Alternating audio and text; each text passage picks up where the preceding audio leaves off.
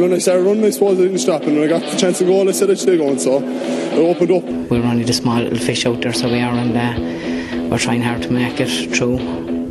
But it's hard to get the breaks when you're the smaller fish. Because I love this county so much, and it's just, I'm delighted that the lads did it for the people who over today, because I'm heartbroken. I let it go, 'cause I won't see you later when we're not allowed to talk it out. I have to say it was a toss-up to start the show with Dungannon or Kiladangan, and I suppose it came down to Dungannon waiting 64 years for another county title win, or Kiladangan waiting 105 years because they'd never won it, Brian Carroll. So we had to go with the hurling first, and that's the way it is. Welcome back to the show, by the way. Oh, thanks, Willie. And what a bang to come back with. The hurling snobbery is back on force. What a day. Well, it was a brilliant game. There's no doubt about that. Like, I mean, you could say in normal time, Kiladangan completely threw it away, like dominated the game, really, didn't they? They did, and they really would have been kicking themselves with all those wides. It's been a feature of their campaign this year. They've dominated a lot of their games. I've been watching them kind of closely, and they've had a huge amount of wides in every single game. So they've kind of left teams in it, and they certainly left Loughmore in it. And like Loughmore, really, obviously the strength that they have, particularly brilliant players in Two McGraths and John Maher, obviously, but they almost pipped them. So Kiladangan really would have been kicking themselves. They really would have been. We'll talk about the extra time, because that kind of they looked like they'd lost their legs then, Kiladangan, at that stage. But let's talk about this goal, because this finish was just fairy tale. So if you never would have seen it coming, when that 65 was awarded, I was like, that's it. That's game over. Good luck. The goalie's going to be kicking himself for miscontrolling it. As it turns out, the 65 goes over the bar. The goalkeeper, Barry Hogan, and you can correct me if I'm right or wrong, is he cheating, or is it gamesmanship a little bit in that he didn't even go looking for a sliotar? He already had one in his hand to blast it down for one more chance? Oh, he did the right thing. But is that allowed? Is that legal? It is legal once the referee allows it. Now, my point is that it's a very quick puck out. Now he had allowed quick puck outs all day, so it wasn't like it was out of the ordinary. So I don't think Loughmore can have any complaints on that, because they were very quick in their puck outs as well. It'd be frustrating if the referee just suddenly allowed one quick one out of the blue, but he had allowed it from the whole game. Like, Barry Hogan does what most tuned in goalkeepers do. They have a ball in their hand ready to go, and that's what gets those quick restarts going. I thought that was brilliant from him. Yeah, it was. It definitely was, and not to be beating himself up over miscontrolling it, But I thought the umpire hands the goalkeeper the ball. Yeah, like they see that a lot in Croke Park, but that's trying to make sure that there's consistency in the sliotards. But I suppose in the club game you don't have that issue just as much. But still keepers tend to do what they want to do a lot of the time. But I have to say, I was delighted for Barry Hogan that he had such an influence on that last play. Like, he obviously spilled that ball and went out over the end line for the 65. He also missed the penalty in last year's county final as well. That was a big moment. Now, albeit it was a brilliant save from the Bursley keeper, but still, it could have been real kind of heartbreak from 2 years running. And then obviously the ball was poked down to Joe Gallagher, and Joe kind of has been one of the talisman for Kiladangan for years. He worked really hard, but it was one of those days where nothing really was working for him. He probably dropped 4 or 5 balls out of his hand, but the one that he did catch happened to be the very last one, and it just was telling in the end, because he just turned and ran at them. Because up to that, like I already said this, John Maher was an absolute powerhouse in that at centre back there for Loughmore. Yeah, and then Brian McLaughlin, right? So, he's taken off after 44 minutes. This happened to me before. My head was not right now. When I was taken off and brought back on, it was in the middle of winter. I was freezing. Luckily enough for him, he's sitting there. He's still a little bit warm with a nice bit of sun on him, and then comes back on. And obviously his head is completely right, because he scores 2 unbelievable points, and it hadn't been going well for him. He was drifting all over the field, and when you run around a lot of the times, Brian, sometimes you're running everywhere where you're not supposed to be running. And he ends up scoring 1-2 after being brought back on the field. His goal, I know you're going for goal in that situation, but there's an argument here to be made to say tap that over. You're only a point down. Yeah, I remember having this debate. Remember about John Latty and what should he have done in the All-Ireland final? Oh, yeah. Yeah. But look, the joy of being young, isn't it? Like, just can see nothing else. Corner forward, goal on the mine, and by God did he stick it in the top corner. But you're right, he got 2 great points as well. He's probably the point, I think it was to draw it up at one stage off his left-hand side, off out the field. It's probably a poor clearance from Lochmore. Showed great composure. You said it, it's fairy tale stuff from him. Turned it around. He was off the field for over 30 minutes of play. He went off in the 44th minute, came back on in the 74th minute. I know there probably would have been a couple of minutes injury time as well. So it was a long time for him to be sitting on the line. But you definitely have to do that maybe a little bit better when you're younger. But he showed great, probably kahunas to go for that ball at the very end and stuck it. Yeah, I'm not messing when that, I didn't have any favourite really in that game. I was actually just cheering on both because if either team won, I would have been equally. It didn't bother me at all. But when that goal went in, I don't know, my head just dropped down for the Lochmore lads. There's no hope then to even get a chance to get it back. That is the last puck of the game. He's gone for a goal. And Brian says after the game, it's a great time to be alive and be a Kiladangan man. It's just look, just because of the excitement of the final, you would be equally as heartbroken for Lochmore as you would be happy for Kiladangan for winning it for the first time ever. I think that's a fair statement, yeah. Look, you have to admire Lochmore too, and you don't want to be patronising or anything, but they're a serious club. Lochmore and Castlelaine obviously joined up, big GA club, hurling and football. They're in the football county final next week as well. The last one, the hurling 2013, but they did the double a few years previous as well. So they're a serious outfit, and they interchange between hurling and football even in training. So yeah. I'll just tell you that the quality that they have as individuals, let alone as actual players. So you would feel for them, and you see Noel McGrath, he was absolutely distraught at the end, and lying down on the ground. But amazingly, if it had gone to a draw, we're heading for penalties. That would have been mental altogether in the county final. Yeah, no, it definitely would. But you would say, like we said at the start, Kiladangan looked like the better team. Kiladangan really impressed me. I tweeted during this game that they looked like they had 2 or 3 extra players on the field. Lochmore couldn't get a second on the ball, but they were being swarmed. Those 2 Flynns looked like 2 sensational players. Paul got 7 points.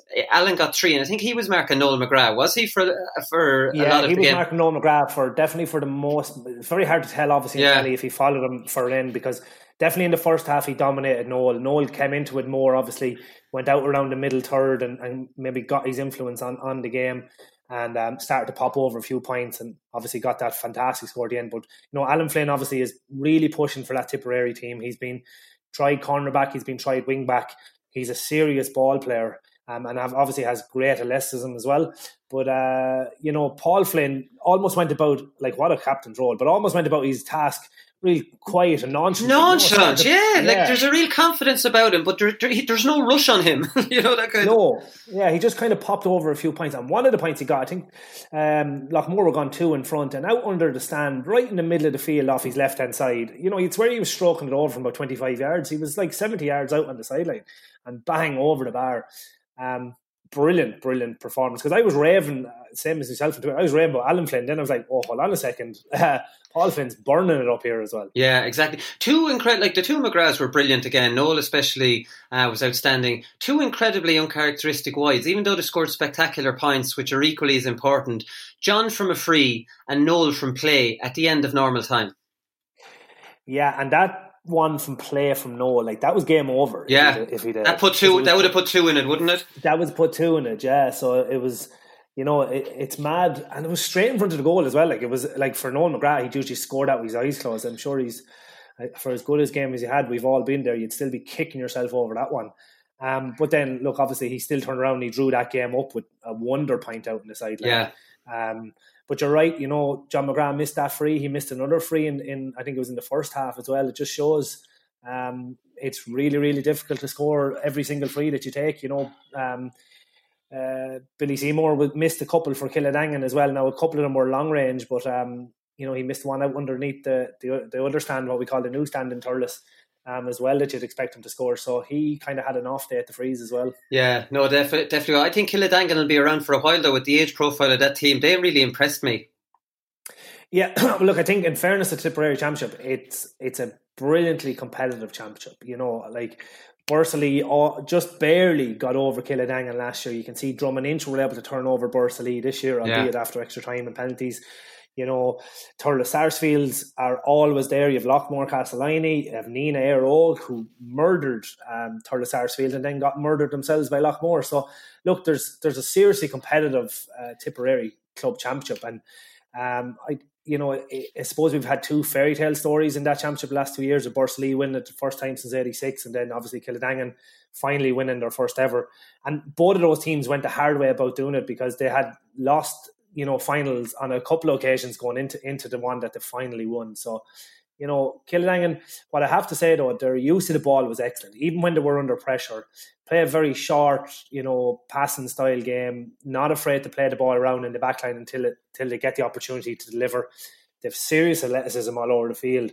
And it looked like, and you said this already yourself, it looked like in the second half their legs were starting to go, but also those passes were starting to be overhit or underhit even on some occasions, and like their system was starting to break down, but they just found a way. Somehow they found a way. Yeah, they definitely did. So in Dublin, Coola retained their title. They beat Ballyboden yesterday, and the man taking over the scoring duties from Con is on the line now. Sean Moran, how's the head today? That's good, yeah. Never been better. Yeah, we're absolutely delighted, yeah. Yeah, so that's 5 in 6 years, so it's not bad going. Yeah, it's good going, yeah. 5 in 6 years. We've had a good run of things over the last while. So we this year we just wanted to make sure that we made that fifth, or we got that fifth. And yeah, we're just absolutely thrilled that in a difficult year we were able to achieve it as well. So it was a very exciting final. Your penalty was the big score. We'll get to that in a minute. But the two big teams in Dublin over the last maybe 15 years, Ballyboden and yourselves, you'd never played in a final before. Yeah, they I think had won 5 in a row. I think in around 2007, maybe 2007, 8, 9, 10, 11, in around that time. And then, yeah, we kind of, over the last kind of number of years, we've kind of had a good bit of success. But yeah, we've never crossed paths in the final. We've played, I think, twice in quarterfinals. They beat us once, we beat them once in a quarterfinal. But other than that, yeah, I don't think we've played each other in knockout hurling. So it was, it was nice to be able to go up against them and kind of put both our legacies on the line. And really, just kind of battle out against kind of the two of the kind of best teams over the last number of years. And yeah, who's the big dog? Basically, was what you were fighting for. Yeah, it kind of they come down to that in some respects. The two most successful teams of the last while. So yeah, it was a big game. It was a very tough match. But we did try that we came out on top. Did you think you were in trouble at one point? You were 6 down. It's only in the first half, but. Yeah, I think even at one point we might have been 7 down. We kind of started slow. They really dominated on our puck out. I think they got a good few scores from our puck out, and they were winning breaks around their half back line, and we were kind of struggling to get a bit of a flow or kind of really settle into the game. And no, we never really panicked though. We kind of knew we just it's kind of the cliche if you're going to stick to your process, but we just knew if we just had to keep going, and if we could stay in the match and we could kind of stay around. I think we brought it back for half time, so we were happy with how we had played. We weren't happy with how we played, but we were happy with where we were at half time considering how we played. And we knew if we kind of just kept slowly picking away at it, that if we stayed in it, that coming down the stretch, I think youth was probably on our side, so we knew that we could we'd have the legs coming down at the end of the match. Right. An incredible stat was you scored 220 from 24 chances. I don't know if you're aware of that, because I was watching Kiladangan yesterday and they had 10 wides in the first half alone. It was incredible how many wides they had. 220 from 24 chances. Geez, yeah, actually, no, I didn't realise that. Yeah, that's good. And good scoring. And I think it was one of the key points we wanted to improve on. I know against Lucan in our semi-final, we probably hit 10 wides in the first half ourselves. So we knew that if we were going to beat Ballyboden, we had to have we'd be really efficient with our shooting, and thankfully we were. So the penalty, like I was saying, was a huge score. You were a point down with 10 minutes to go. Con was fouled. Con continued on and stuck it in the back of the net. You're stepping up for the penalty. Are you thinking, why the feck didn't that ref just give that goal, and I wouldn't have to be under this pressure? I know, wouldn't be in that situation. I know we were pleading with them to go, but I think he said his whistle had gone just before Con had. We were pleading that advantage should have been played and balls in the back of the net. But then I knew then this to be if to get kind of that goal disallowed, and then it's the only thing that was going through my head then was well, make sure that goal stands, and we can then really try to see this game out, and we can really make a big push. So yeah, thankfully again, yeah, being in that situation, it's one of those ones you're just going to hit it low, hit it hard, and hope that the keeper doesn't save it really. And again, I saw it in the Piercing goalkeeper guess on Saturday night. I don't know if you were watching that game for the Doon penalty. Are goalkeepers starting to do that in hurling now? Because there's no chance. You've all got so used to that penalty now from the 21 that probably their only chance of getting to it is to do like soccer maybe and go across. Yeah, no, I didn't see that game, but you're seeing it probably a bit more. Keeper, they might take a step or two to the side, maybe to, they'll hedge their bets and maybe try to close down one side of the goal. But I don't think Finn McGarry guessed. I don't think my penalty was fairly central. It wasn't in the corner at all. Right. But it was maybe halfway between the middle and the left post. But, so it was just power. But the power you're able to get into those strikes. We know you're known for those closing goals when Hamani's on the goal line. Then loads. You've done it in All Ireland finals. Is that just hit it as hard as you can, or would you pick a spot? Oh, it's completely just hit it as hard. There's very little thought that goes into it. It's you might have a general direction, but when there's that many, if you're trying to get past that many, it's the power is what will probably win out more often than if you're able to put it in the corner. If it's slower, So yeah, again, I was just trying to focus on the strike and hoping that the result would take care of itself. So I was thinking, even with the frees now, not the penalties, that maybe you might aim for in between two fellas to maybe confuse which of them is going to go for it or something like that. Yeah, the odd time you can. I think I tend to try to hit them, maybe get a bounce or try to get an awkward bounce in front of them or something like that. That can that's worked in the past a few times. But yeah, you could, or you definitely, for those ones you need, luck has to be on your side. It's something that you need to rub the green when you're taking those. But yeah, it's kind of a number of things that come into play, and I guess depending on the situation, you might do something different. Right. Okay. So you scored 2-3 in the final. You're in the forwards for Coola now. I have to say, I thought you were a converted forward this year, but as it turns out, you were a forward before you were ever a centre back. I was a forward actually up until I went to college. The UCD, I played freshman in UCD. That was the first time I ever played as a back in my life. And then I was kind of been a back since then. I think that's kind of when it coincided with when I came on to the Coola senior team and then in with Dublin. So I was kind of always a back. So I'd kind of been slowly, putting those thoughts in maybe in Willie's head, let him know that, I can play up in the forwards if you need me up there type thing. So it was something we tried in a few challenge matches, and it kind of happened by accident in the Dublin Championship, to be honest. I played, all of the group games at centre back, and then Bridget's I was I think started in corner forward, and we were going to wait after 5 minutes, and I was going to kind of come around the middle of the field.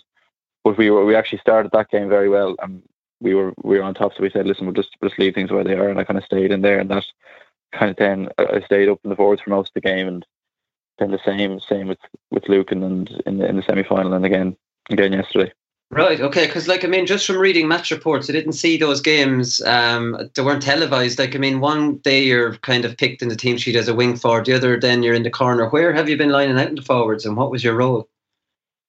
I think team sheets these days now kind of gone out the window with, you'll have people with all sorts of numbers in their backs playing in different positions, but I think one of the big strengths we have is just kind of how fluid we can be and how, different people can do different roles, and you can add some confusion to the opposing team, and there's a lot more movement involved. So I think I was kind of moving around between maybe in full forward or in the wing, and we tried to, get into nice great pockets for ourselves, and then leave maybe if we can get a mismatch or get the matchups that we want.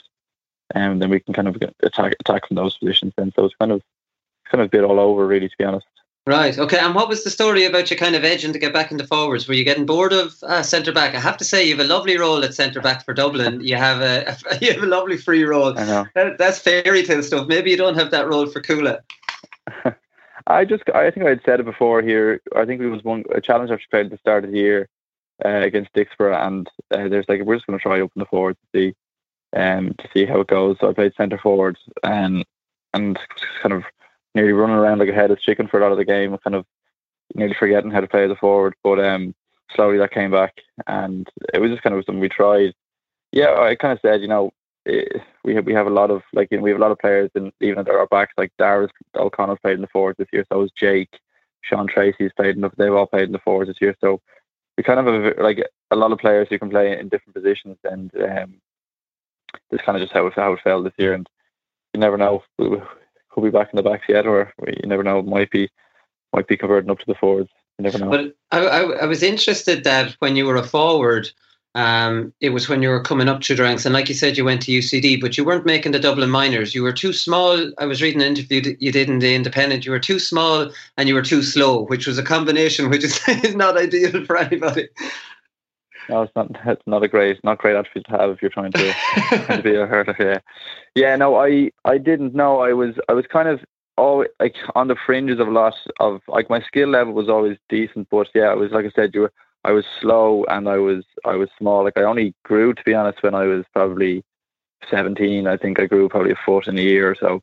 Really? I was always tiny. I was like one of the smallest in the team the whole way up, and then I kind of grew. I think kind of just before the leaving cert, I hit a bit of a growth spurt, and then I guess so. Yeah, never involved with minor. I think I played a bit at under 21 with Dublin. And we didn't have very successful years in our under 21 campaigns, but and then soon after that, then I was in with the senior team. Yeah, but no, never a minor. Right, never a minor. And then how did you, you mentioned that you had the growth spurt, but that's not going to fix your speed. How did you, we know you have a good sidestep, but how did you work on your speed?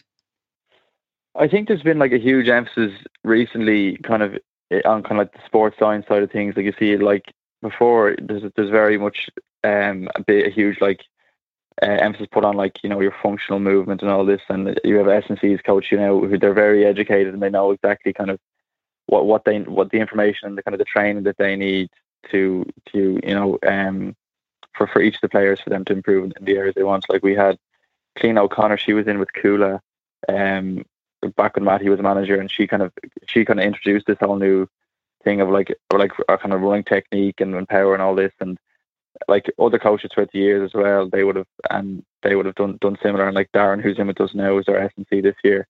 They put a lot of emphasis on kind of your technique, the power you generate, and it kind of just becomes a practice, and practicing. And I guess when I grew a bit, it kind of probably helped as well, and was able to put a bit more size on, but that also helps. And it kind of comes with time, I guess, in some cases. Right. So the longer legs obviously maybe help. They help now. By no means fast at this stage now. I'm not getting any notions, but no, it's something that definitely I've tried to work on myself, because I did identify it as a weakness in my game. So it was something that I did try to work on. Right. Is there any bit of frustration? I know you've won the county championship, but you've won, like I said, you've won 5 in 6 years, and when you're double All-Ireland champions, is there a frustration there this year that you can't go on? Because I'm looking at it now. See you coming out of Dublin. See Ballyhale maybe coming out, or Dixborough coming out of Kilkenny. Then you have na Piershig, you have Ballygunner, you have Kiladangan, who look brilliant yesterday. I'm sure you're looking at those big super clubs like yourself being a super club going, geez, wouldn't it be fantastic to see who'd come out on top of all of this? Yeah, it would be great. It'd be great to have another crack at, maybe get another Leinster, another All-Ireland. It'll be something we'd love to do, yeah, but unfortunately that doesn't look like that's what's going to be happening this year. And yeah, we would love it, but Dublin was always our first goal. It's always our goal every year. Now we'd only have that opportunity if we win Dublin. That was our focus. But you'd love to go on and kind of, it seems like a lot of the big name teams have come out of their respective counties. So it will be great, to have a nice provincial and All-Ireland championship ahead of us. But unfortunately, it's not to be. Yeah, Slaughtneil and Dunloy actually up in Ulster would be a good one too. So there's loads of great games. It is a pity, but what can you do? When are you back in Dublin? I presume Matty will be giving you a few days off. Nothing major. Yeah, we'll take a few days off, and then I guess we'll integrate back in then slowly in the coming week. To get to kind of refocus and redirect the focus now to the county scene. And just integrate back in. Be good to go back in eventually and see the guys you haven't seen in a while, and get a catch up with them, and then kind of kick things on for I guess the new county championship. Yeah. Yeah, exactly. So I know you know Matty well, so it wouldn't be out of place for you to text him last night. 2-3, Matty, just leaving it out there. Just leave that with you. I might send him that. Yeah. Send it tonight. If you have a couple of jars later on, you can get out. Get out. Food for thought. Just ponder on that, Matty. I'll leave that with you. Yeah. Come here, Sean. I'll leave you go. Thanks very much for taking the call. I know you've probably loads to be doing today. No worries. Thanks for coming. Take care. What do you think of that, Brian? Sean Moran in the forwards. It's definitely an interesting one. He's been edging to get back up there, which I was surprised about. So we'll have to watch this space and see what happens for the Dublin team this year. Yeah, most hurlers want to play centre back, so that's amazing, isn't it? Yeah, I thought that.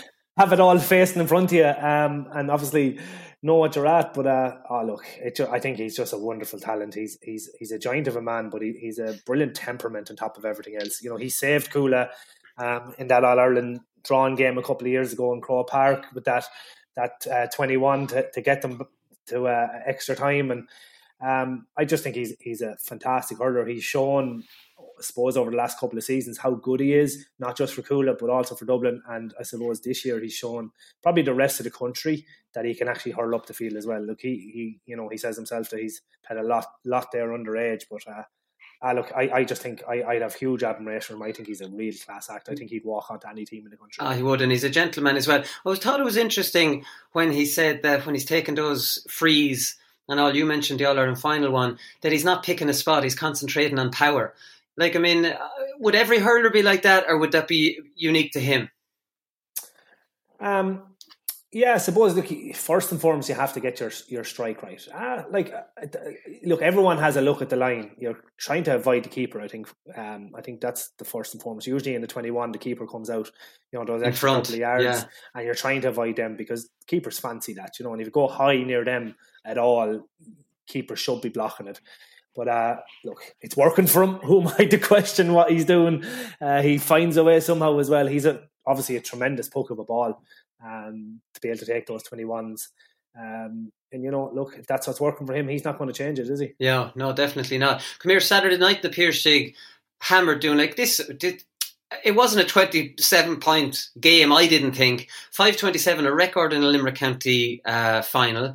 Like, I mean, incredible score to run up. You'd almost feel sorry for doing it at the end. And there was an element of them throwing in the towel at the end. It was just too easy towards the end. But look, they're a young team and, they'll learn, I'm sure, from that. David Dempsey scored 2 goals that would, grace any pitch in the whole country. The first one, I want to mention his goals because that was when the game was close. His first one before half-time, my God, an absolute brilliant goal. And then his second one, the control on the hurl, Brian, and flick it in past the goalkeeper all in one go after a great pass. Oh, he was immense today. And showed what skill he has as well. Because, usually, you look at Dave Dempsey and might say, he's big and he's rangy, he's strong in the air, whatever. Yeah, he's more rangy than big, isn't he? Yeah, but he's so much more than that. Like, as you said, that first goal, pick it out. Top corner, couldn't be any much more top corner. Brilliant. And then, as you said, the control, the vision of the pass in the first place, but the control and the finish, there was nothing the Doon keeper could do about that. But you'd have to feel sorry for Doon. Like they get to the county final, they go the hard way about doing it, and then they're missing obviously Richie English and Dara Donovan. And I know you can say on the flip side of it that Shane Dowling and Kevin Downs is missing for the Piercing, but the Piercing have an unbelievable pick, an unbelievable squad. They've often played and won big games without those two players. They're a relentless force in the Piercing. Like, that's how strong they are. They're brilliant. Doing a small rural enough area, you know what I mean? Really trying. They've lost a couple of county finals now as well. They need everyone if they're to have any fighting chance. But in the Piercing, they just blew them out of the water. Like, they're used to the ball. Fantastic. Coming out. Very, very similar to Limerick as well. Well able to play the ball through the lines and then find space inside. I was going to say that they're the Limerick team of Limerick hurling. If the Limerick club team, that's the style they go for. Yeah, definitely. And Will O'Donoghue obviously making things take Ronan Lynch there, centre back as well. Like, You have Mike Casey at fullback. His chest, if that gets any bigger, but wouldn't it be unbelievable? Wouldn't you love to see him marking Colin Fennelly in a club match? Because no one can handle Colin Fennelly, his physicality, but Casey be well able to stick that chest into him. And Casey was the only one that ever kind of kept Conor Callaghan quiet for some period of time as well, over those couple of draw in All-Ireland, and even in the replay kept him quiet for a while. But obviously Con's class came to the fore for a finish. So look, he is deadly. It's one of those years, and I don't know if it was a Jew tweet or someone tweeted about like what a year it would have been for club championship. Yeah. You know, like Leinster and Munster. Yeah.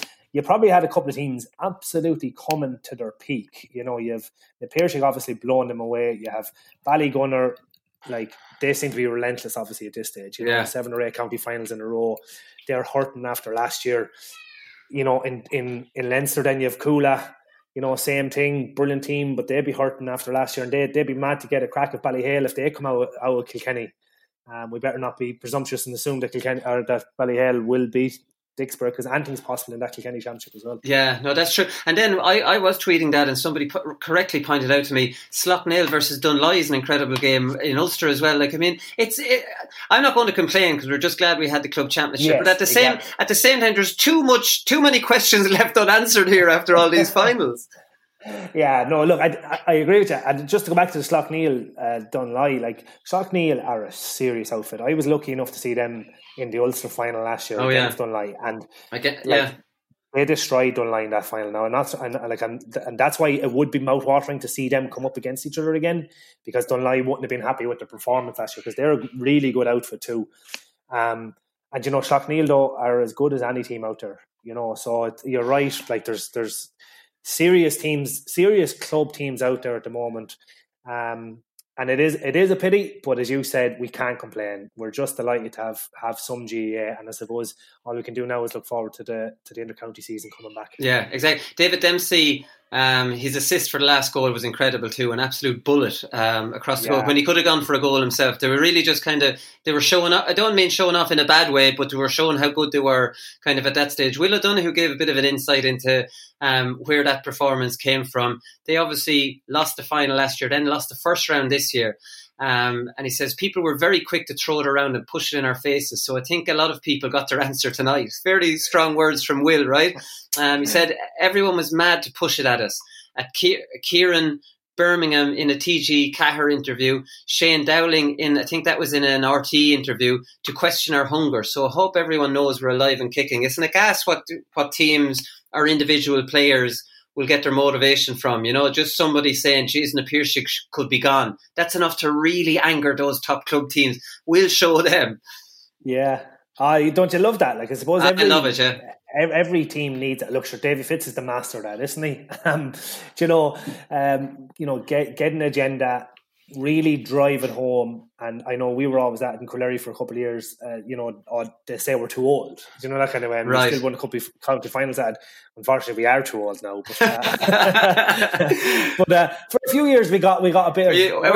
Is this a we or I'm? Oh yeah, maybe me. Sorry, yeah. No, but we got 2 county finals out of that. You know, we won 15 and 18 out of almost that that agenda. Do you know, that kind of way? So like a siege whatever mentality. It takes, that siege mentality. You know, whatever it takes, I suppose, from their perspective. Because obviously we're all motivated. We all want to win county titles, but sometimes you just need that extra edge and that kind of, you know, reason to really push yourself that extra bit more. You'll do it kind of for the group a lot quicker than almost sometimes you'll do it for yourself. So, you know, that is great. And look, how many times have we heard it before? But even as you said, the great team of Napirsik, you know, bring that siege mentality to it as well. Yeah, fantastic. So a result in the Galway Hurling Championship semi-final, Turlockmore 217, Loughrea 117. I think Loughrea were slight favourites going into this one. Not too much to say in this one other than Dahi Burke. I saw a tweet from David Connors from the Tuam Herald. Full-back, centre-back, wing-back, midfielder and now ball-winning full forward. Man-marking or playmaker. High ball or low ball. Dahi Burke is an unbelievable hurler, athlete and competitor. He was a target man full forward yesterday for Turlockmore. Is there anything this man can't do? Never mind multiple All-Irelands for Corofin as a midfielder or a wing-back or wherever you want to play him as well. Is there a more talented all-rounder than this man? Oh, he's phenomenal, isn't he? And look, so strong as well. And that clip, and I saw that on Twitter as well, and we're talking about that, and people check it out, because his vision and his stick work, he caught a ball over on, say, the right side, maybe around the 13, well, it was in around full forward, but caught a great ball, and while falling, hit the ball back against himself, picked out the other corner forward to rifle into net. It was just a brilliant piece of skill.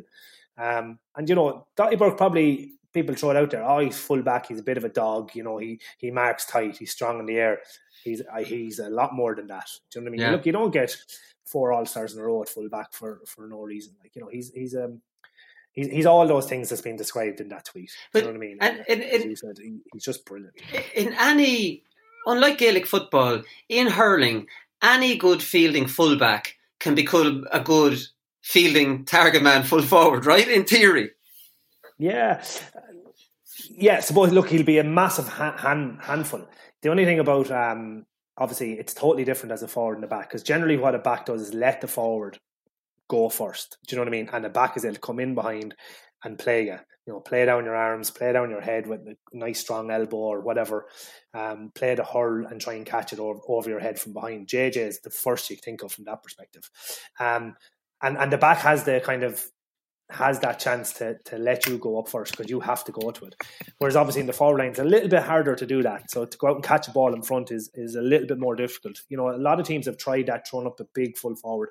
It might work at times, but a high ball is still a batsman's ball, essentially. Yeah. So, as a forward, even as a small man myself, you'd be half hoping that the back could be going up so you can come in from the side. So it is a little bit harder. It's not just a straightforward, just throw them up there and hope that they do it. But the thing is, when they do catch it, it's very, very hard to contain. Exactly. Another shout out here has to go to our own JJ Delaney. You're just after mentioning him there, because I completely missed this last Monday, and Thursday wasn't really a time for it. They've avoided relegation, or they've been in the final for 8 of the last 9 years or something crazy, and then after sticking Ballyragged down from senior, Ballyragged went to intermediate, and now the Fenians are after putting them down into junior. Yeah. You'd have to feel for Ballyragged, for starters. They're after free falling, obviously. They were so close to qualifying for like you tweeted about this a while ago, like the Kilkenny Club Championship is ruthless. Yeah. Like they went from being a poke of a ball to qualifying for a quarter final, which would have put them in strong place to obviously go on and try and win that intermediate championship back, to going into a relegation semi-final, lost the relegation final.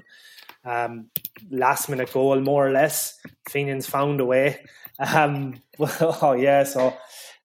as I said, you'd feel a little bit for Ballyragged, but as you said, it's 8 out of 9 times. Is that what you said? Like, something crazy where JJ, I think JJ caught the last ball of the game, which wouldn't be out of character for him. But then, you'd have to say Ballyragged haven't been the same team since Fifi got her hands on him that night. It just hasn't been as plain sailing. It just hasn't been the same players. Another tweet I want to draw your attention to is Shane McGrath on Owen Kelly. How do we know class is permanent? In 2002, Owen Kelly scored 2-7 to help Mullen O'Hone win the county final. Today, 18 years later, he scored 2-5 to help them win the Seamus O'Rian county final. What's the Seamus O'Rian county final, Brian? And how important is this? Is this intermediate? Yeah, I know it is. No, it's Senior B, to be fair, Tipperary. So they have 16 teams in Senior A and 16 teams in Senior B. So they won the Senior B championship, which puts them up, obviously, to the Senior A. I think the two of them, I'm not 100%. No, there's only one team qualifying this year, going up to Senior A. Usually in the Tipperary Championship, that would qualify them for a quarter-final or into the knockout stages of the county quarter-final. Tipperary system is usually quite intricate. They still have all the 4 divisions. Those winners come into it. The group stage is still playing to it. So it's quite a complex system that Tipperary usually have, where they actually just, with COVID, got rid of all the divisionals, and they just had the straightforward 4 groups of 4 county championships in both A and B, and the B winners don't progress any further. So still a big win though from Mullen O'Hone. They've been down B now for quite a while, a few years, you know what I mean? And a big win, and they've won some big games. Laura have, same thing, they've been down in B for a good few years as well. And they had hurled some fantastic games this year. So that was a great Senior B final in Tipperary. And Kelly just showed his class, I suppose. Like the 2 goals, obviously doing the rounds on Twitter, is the first one, give a ball to Owen Kelly on his right-hand side, 21 metres out, there's only going to be one outcome. You know what I mean? Just the power, the power in the shot he's able to get. And the second one then, that's what I'm talking about, high ball. He just came in from the side, showed his experience, caught it over his head. But even for a man that clearly isn't in the shape he used to be, swivel of the hips and a brilliant finish. Low into the bottom corner, didn't try to take the net out of it, and just brilliant precision to put it down in there. So look, Kelly is class. There's no doubt about it. He's one of the greatest that's ever played for Tipperary, if not arguably the greatest. So definitely of this generation anyway. And just, I suppose, capping off his career, but I suppose now he'll have to go up and hurl another year up at senior. There's no end to it. Before we go, I want to give a shout out to the blonde girl that the cameras kept going to in Semple Stadium yesterday during the match. You know the way a camera director kind of, it happens in soccer and all sports, they see a good looking girl in the stand and they keep going back and showing her or whatever.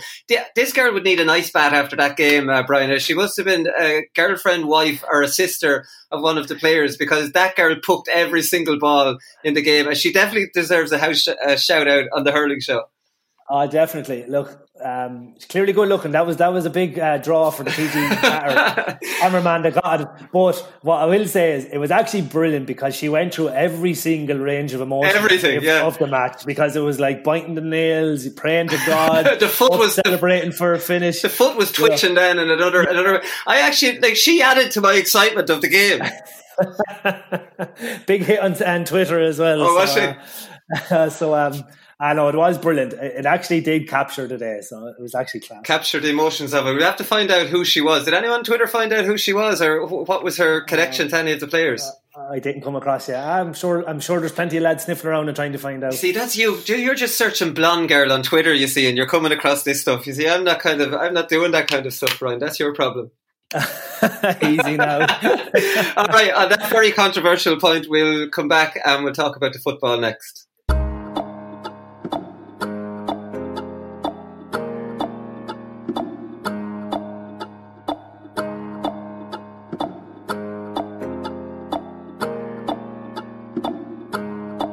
Let's chill the beans. There still is a lot of work to be done yet. Just give us a small bit of time. Just give us a small bit of time. Let's chill the beans. But I tell you, give us a year and a bit. Just give us a small bit of time. Just give us a small bit of time. Let's chill the beans. Let's chill the beans. Let's chill the beans. Let's chill the beans. Let's chill the beans. There still is a lot of work to be done yet. Just give us a small bit of time. Just give us a small bit of time. Let's chill the beans. But I tell you, give us a year and a bit.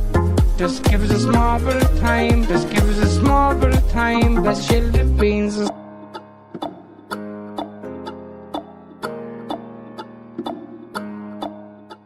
So as mentioned at the start, Conan Dungannon, 64 years of hurt. Not quite Kiladangan with 105 years of hurt.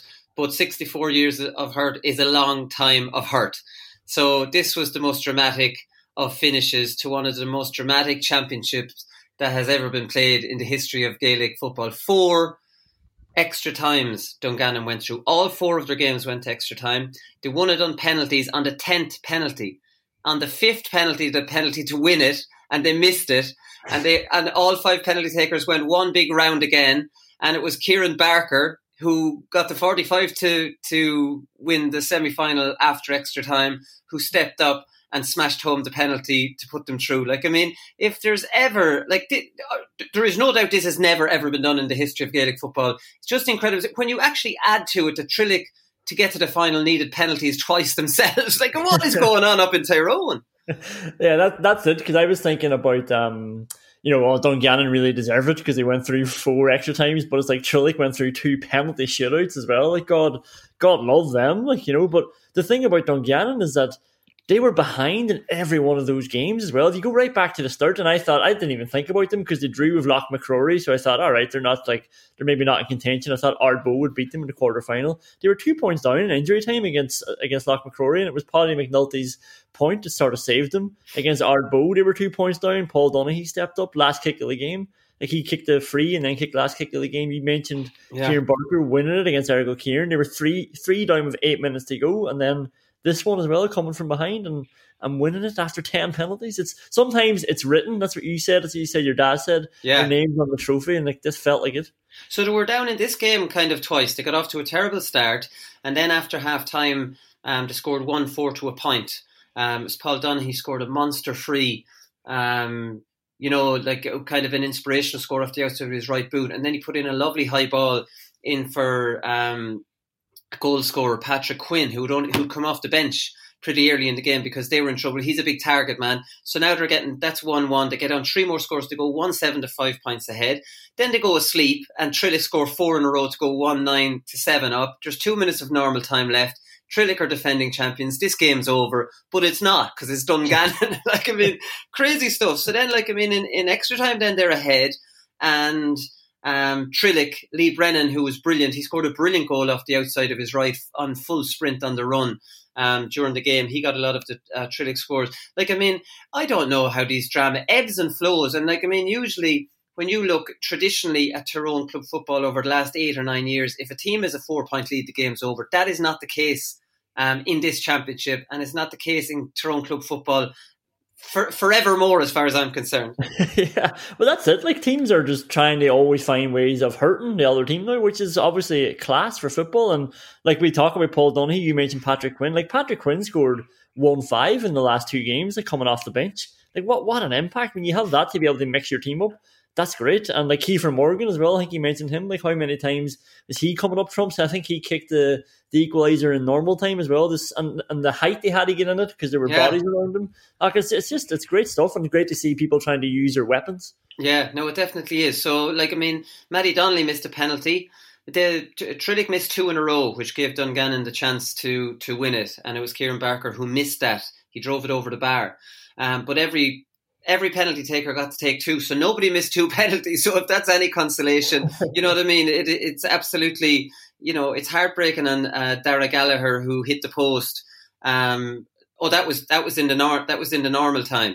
That he had hit the post to give Barker the chance, and he drove it over the bar. So all penalty takers got one of their penalties at least. So there's something that to come back on, because a lot of people are saying, and I kind of agree. I'm totally for penalties. And there's no doubt about that. Penalties are really good, an exciting end. But when it gets to a final, Conan, would it have been a big deal to play a replay next week? You're not holding up other teams. Say a semi-final, one goes to a replay and the other doesn't. And then one team has 1 week preparation for a final. The other team, only is sitting around waiting for 2 weeks. Whereas in a final, both teams are exactly in the same boat. Do you know what I mean? In a final, I would be a little bit more after extra time, play the replay. Yeah, that's probably not a bad way of looking at it. I think I would definitely still have penalties for the replay. I think for the replay, then that's fair enough. Yeah, I would agree on that. Because I don't have a problem with penalties. I know it's tough. It's a tough way to lose, and it's tough for the person who misses it, except this case, because everybody can share the blame. But it's tough. It's tough on Desi Dolan for missing a last minute free. You have ways of losing the match anyway. And after a full game, after extra time, if it comes to penalties, I'm happy with that. You've had your chance to not go to penalties, and I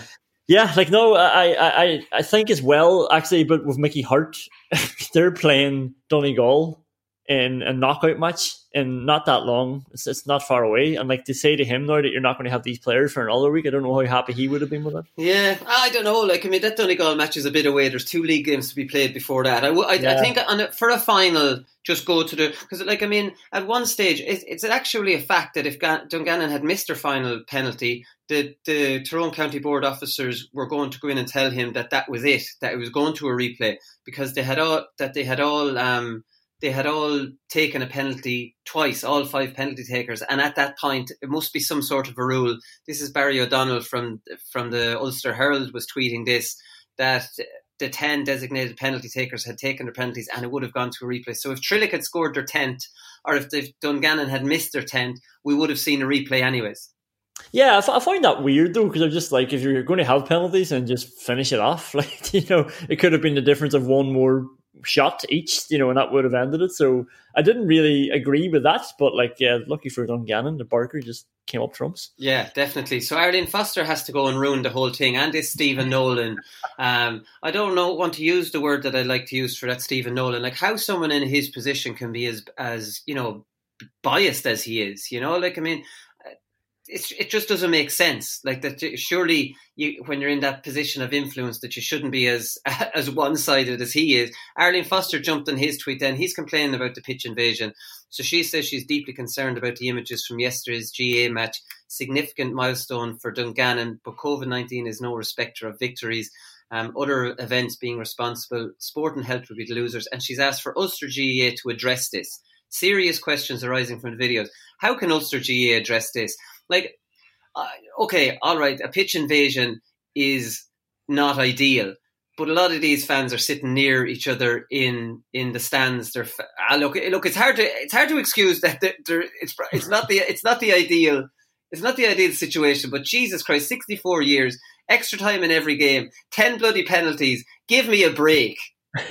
Yeah, I think it's hard for the GA to address like the pitch invasion and the celebrations, because that would have happened anyway, no matter what sort of restrictions that they put in place. But I do like sort of agree with Arlene Foster for once in my life, like, you know, that it's not great. Like, you know, the GA they've been vociferous and asking all these questions, and like they've obviously been unhappy at how things have been done, and it seems like that they're a bit unhappy at the lack of trust put in them, you know, considering all the work that they've done and the capacity that they have to be able to manage these events. But now, like, we saw it in the hurling as well. Like, you know, the crowds are just sitting on top of each other, and the GA can't organise that in big stands, and it's just not a great look for them. Like, that was so easy for them to come in and manage that. Now, I know it's up to different county boards and stuff like that, but the GA need to manage that from the top and make sure that you're not seeing a scene where everybody's sitting in the same seat, basically. Yeah, it's not ideal. I saw somebody reply back to Stephen Nolan talking about the Glentoran fans.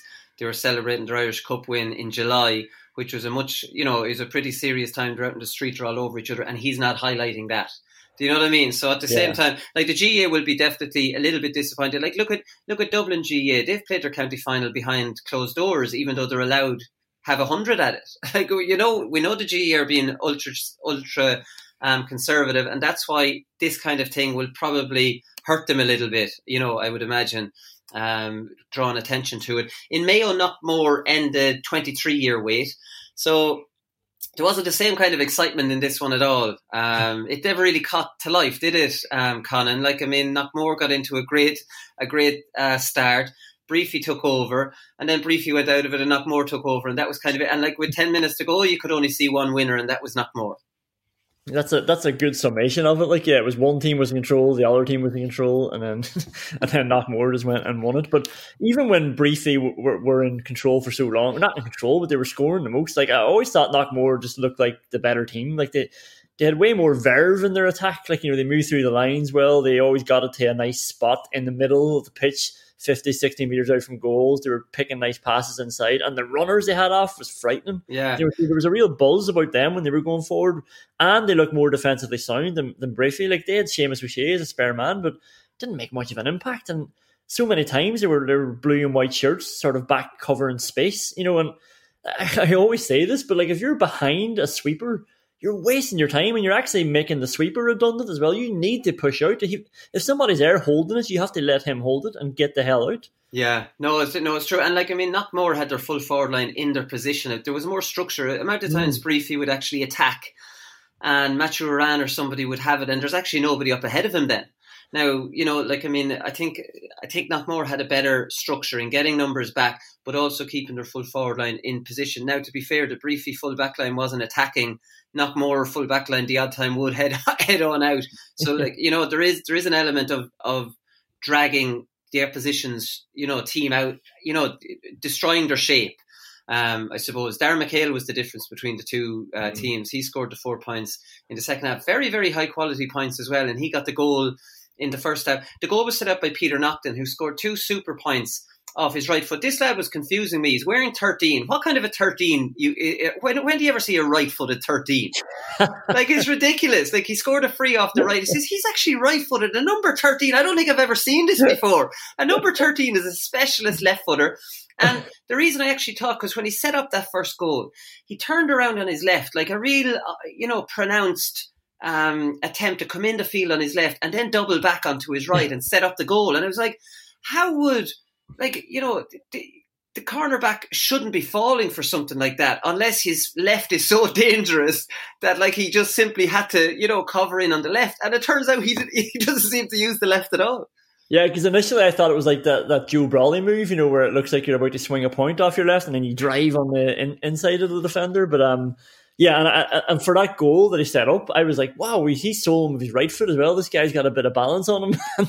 And then I noticed that he was just shooting with his right the whole game. But I think that was probably the best palmed goal into an empty net that I've ever seen. Like, the run from him and the turn from him to start off with was class, but just the weight of that hand pass over the head of two defenders, just far enough away from them and not too far that McHale could come diving in and punch it. It was sort of like in soccer they talk about putting it into the corridor of uncertainty. It was just a perfect pass across goals. It was a thing of beauty. Yeah, no, it was nice. And Darren McHale really attacked it and, like I said, scored some great points. Something about Darren McHale, whenever he scores a point, he's brilliant at coming late onto the play. So he comes at a huge burst, sticks it over the bar, and then might put a fist pump and sprints back somewhere. The camera can't really exactly figure out where he's going. Now, he can't be running back out to pick up his man, because surely his man has followed him in. Where is Darren McHale sprinting to after he gets a score? Now, I tweeted about this, and then when he got his last score, he actually didn't. He was wrecked. He didn't actually run back out anywhere. But after the other scores, he's legging it somewhere, Colin. Where is he going? I was wondering, because he's playing centre forward and he was flying down the pitch as if he was going back in the cornerback. It's like when a goalkeeper scores a penalty. Yeah, and there's part of me was looking at it going, that's great, because it is. I think it's the best celebration. Just running back into your position as if to say, I do this every week. Like, this is fine. But you're right. He was absolutely bollocks for the last one, and he just didn't move. He just sat puffing and panting. But no, I think it's good to see he score a class point, and the points that he was scoring were amazing, and then just bang, straight back in the action mode. Yeah, the Aidan O'Shea inside didn't work at all. Knockmore dropped a midfielder back in front of him, and that option wasn't there, so they had to abandon it. And the ball into the full forward line for Briefy just wasn't really there. So it was hard to actually decipher what Briefy, kind of did.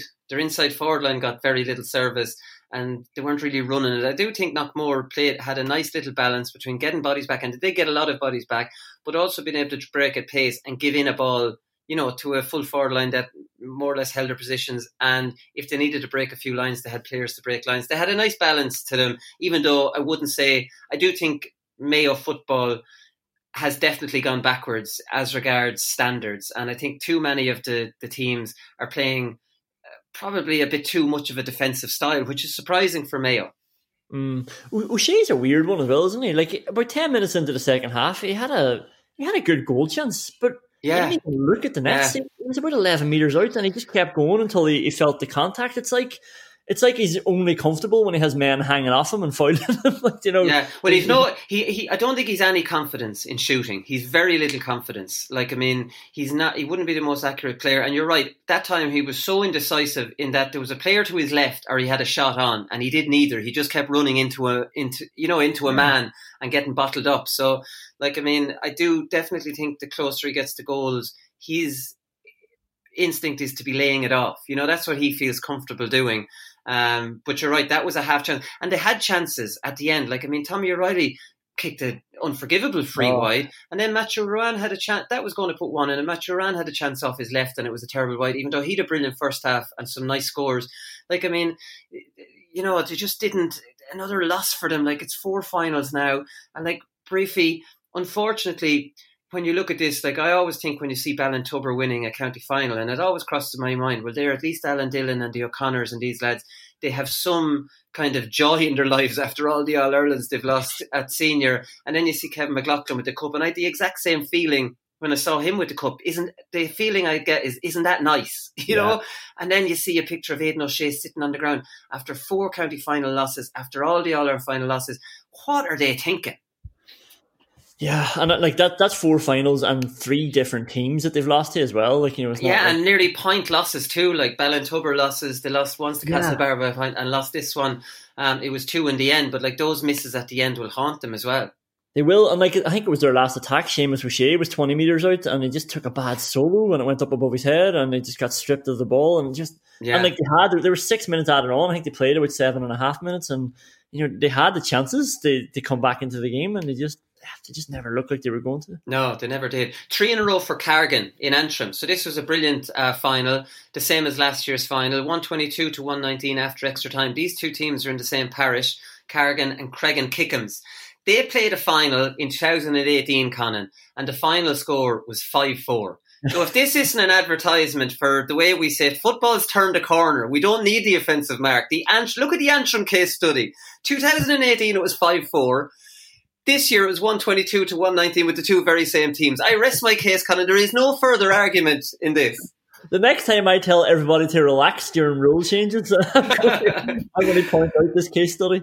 Yeah, well, that's it. So we can twist this in to get rid of the advanced mark, or we can talk a little bit about Cargan, because their manager is Damien Cassidy from Derry. Now, we know club managers are no different to intercounty managers. They like to blow their own trumpet at times. They like to tell you what a great job they've done, what a low ebb this team was on when I took over, and look what I've done. Now, he's won 3 in a row with them.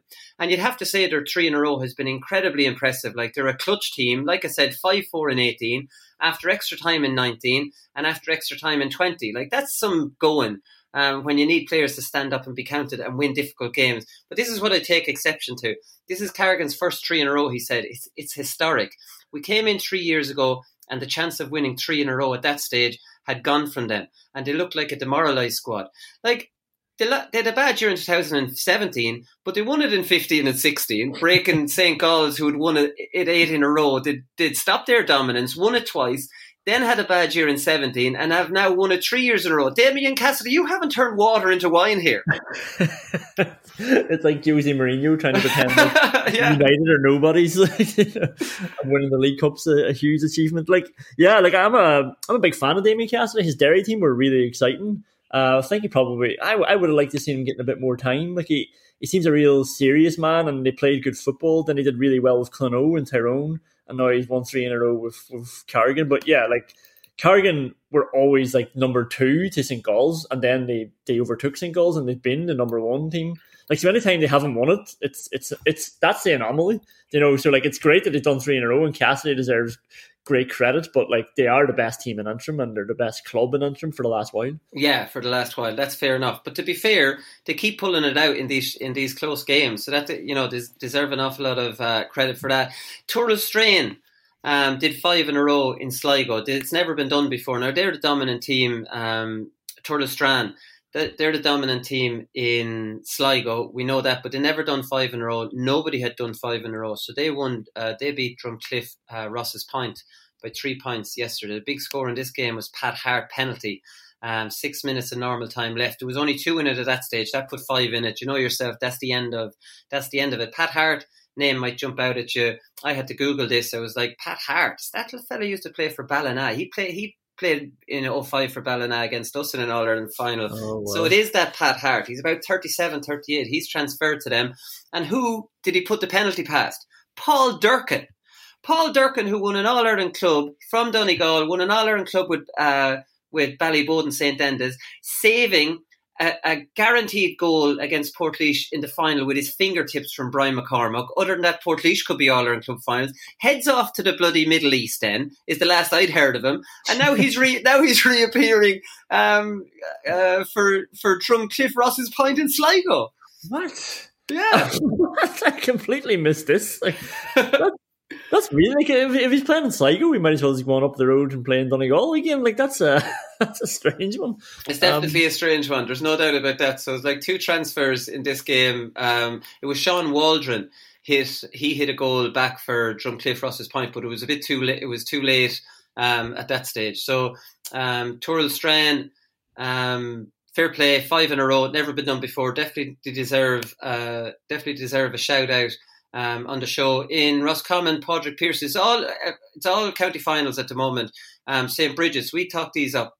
Convincing winners against Padraig Pearse's, who, to be fair, weren't too convincing in their semi-final, even though they were the better team in a poor standard match. We were mentioning St. Bridget's last week. It was final score was 111 to 8 points. St. Bridget's being a young team. So as it turns out, they only have 5 players left from the All-Ireland Club final in 2012, which is 7 years ago. Their manager, Benny O'Brien, as we were mentioning, some of his quotes last Thursday. He was in the management team then. 4 starters haven't turned 20 and 2 more still in secondary school that are going to play a county minor final next weekend. That's how young St. Bridget's are. So keep an eye out for this St. Bridget's team. They have tradition, and they're back with a new team, and they've beaten the current county champions, Padraig Pearses, convincingly, I would say, in the end. It was a dogfight up until the 42nd minute. Brian Stack scored a goal. That put them, a bit like Turrell Strand, that put them 5 points clear. There was only 2 in it at that stage. You know what I mean? You're 2 up and then you score a goal. And now, instead of this being, oh shit, this is touch and go. Now you've breathing space. It's massive when you get a goal when you're that couple of points ahead. And like that's class stats there from Bridges, like all those young players. Like it's always worrying, when you have a team that's doing so well, like what's coming after them. But that reminded me of Kevin O'Boyle, the Cargan cornerback. He had a really nice interview afterwards, just talking about all he wants to do and all the team wants to do is just inspire the next generation, just to have a group of players coming through and enjoying football as much as they do. And obviously that's working in St. Bridget's as well, those successful teams. Well, that's it, isn't that? What's the cliche? Well, listen, to be honest, my motivation was always just to leave the jersey in a better place than where I got it. I'd rather leave it in I was going to say I'd rather leave it in a worse place for the person. No, you definitely want to leave it in a better place, but you don't want the person coming after you to leave it. To leave it in a better place again, or else what have you done? You definitely wanted to go downhill for at least a year when you leave, and then rise it up again, so that at least you get 1 year when you finish up by saying, "Jeez, he's a terrible loss, isn't he? Like God Almighty, we never thought we would have missed him that much." So if they win it the year after you leave, and like you're completely immediately forgotten. I always think about Tomas O'Shea and Paul Galvin in that context, when they both left and they won it, like 2 legends of the game, and they missed out in 2014. And at that stage then, you can't be missed if you've won it the year you left.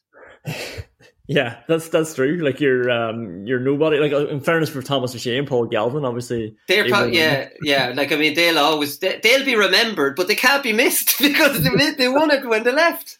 Yeah, and everyone's raving about this Donoghue Walsh lad and how underrated he's been his whole career. And Paul Galvin, who?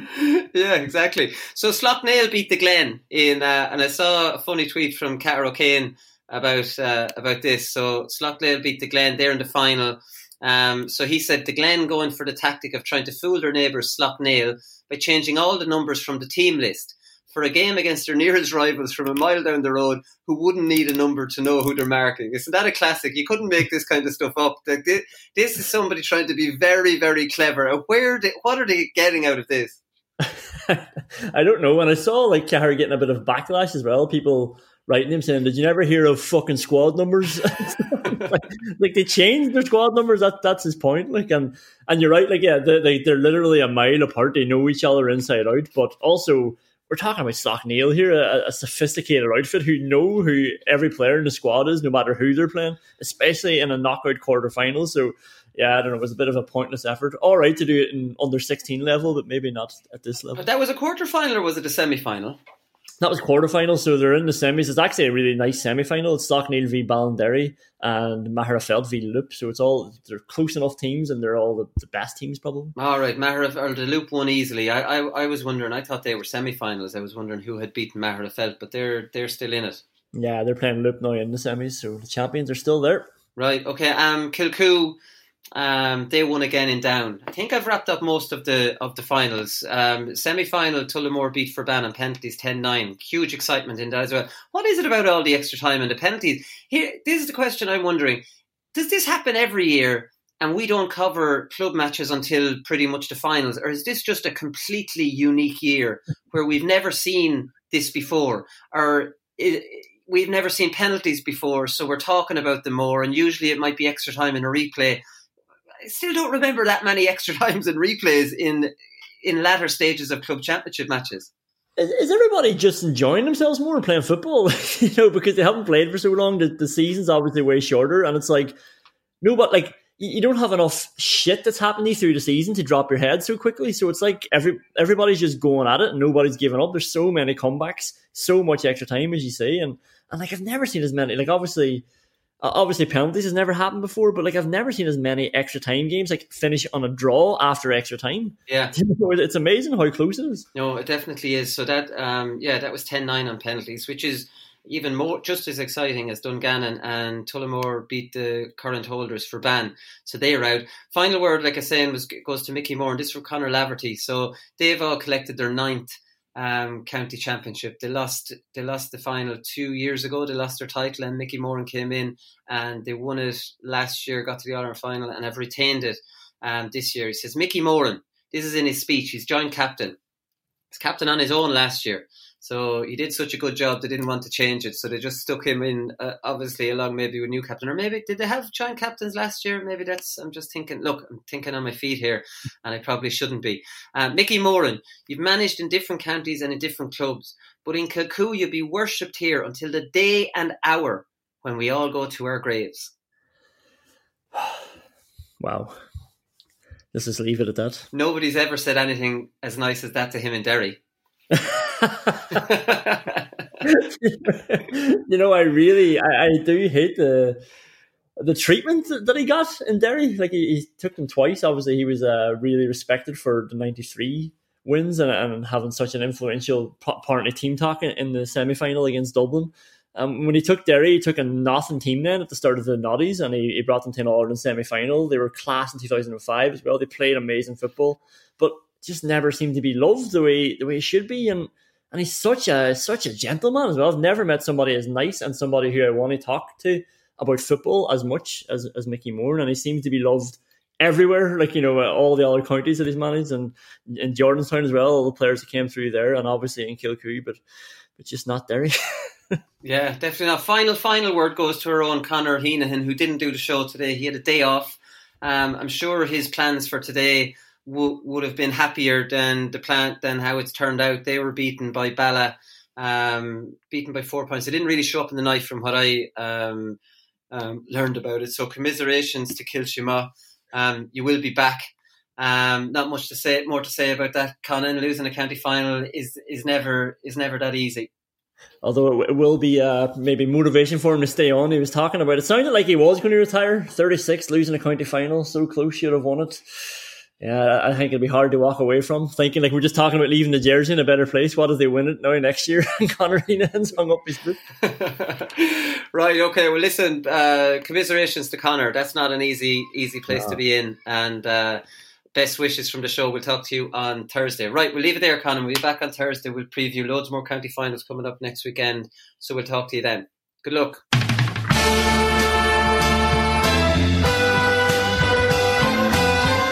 I'm not finished yet. It took me a long time to get here. Both players have spoken with each other, and they regret what happened. They've had a frank discussion with each other, and they're both of them are keen to now focus on getting back their county jerseys. That these fellas will get such a shell shock next Saturday evening that we'll put them back in their asses for 10 years.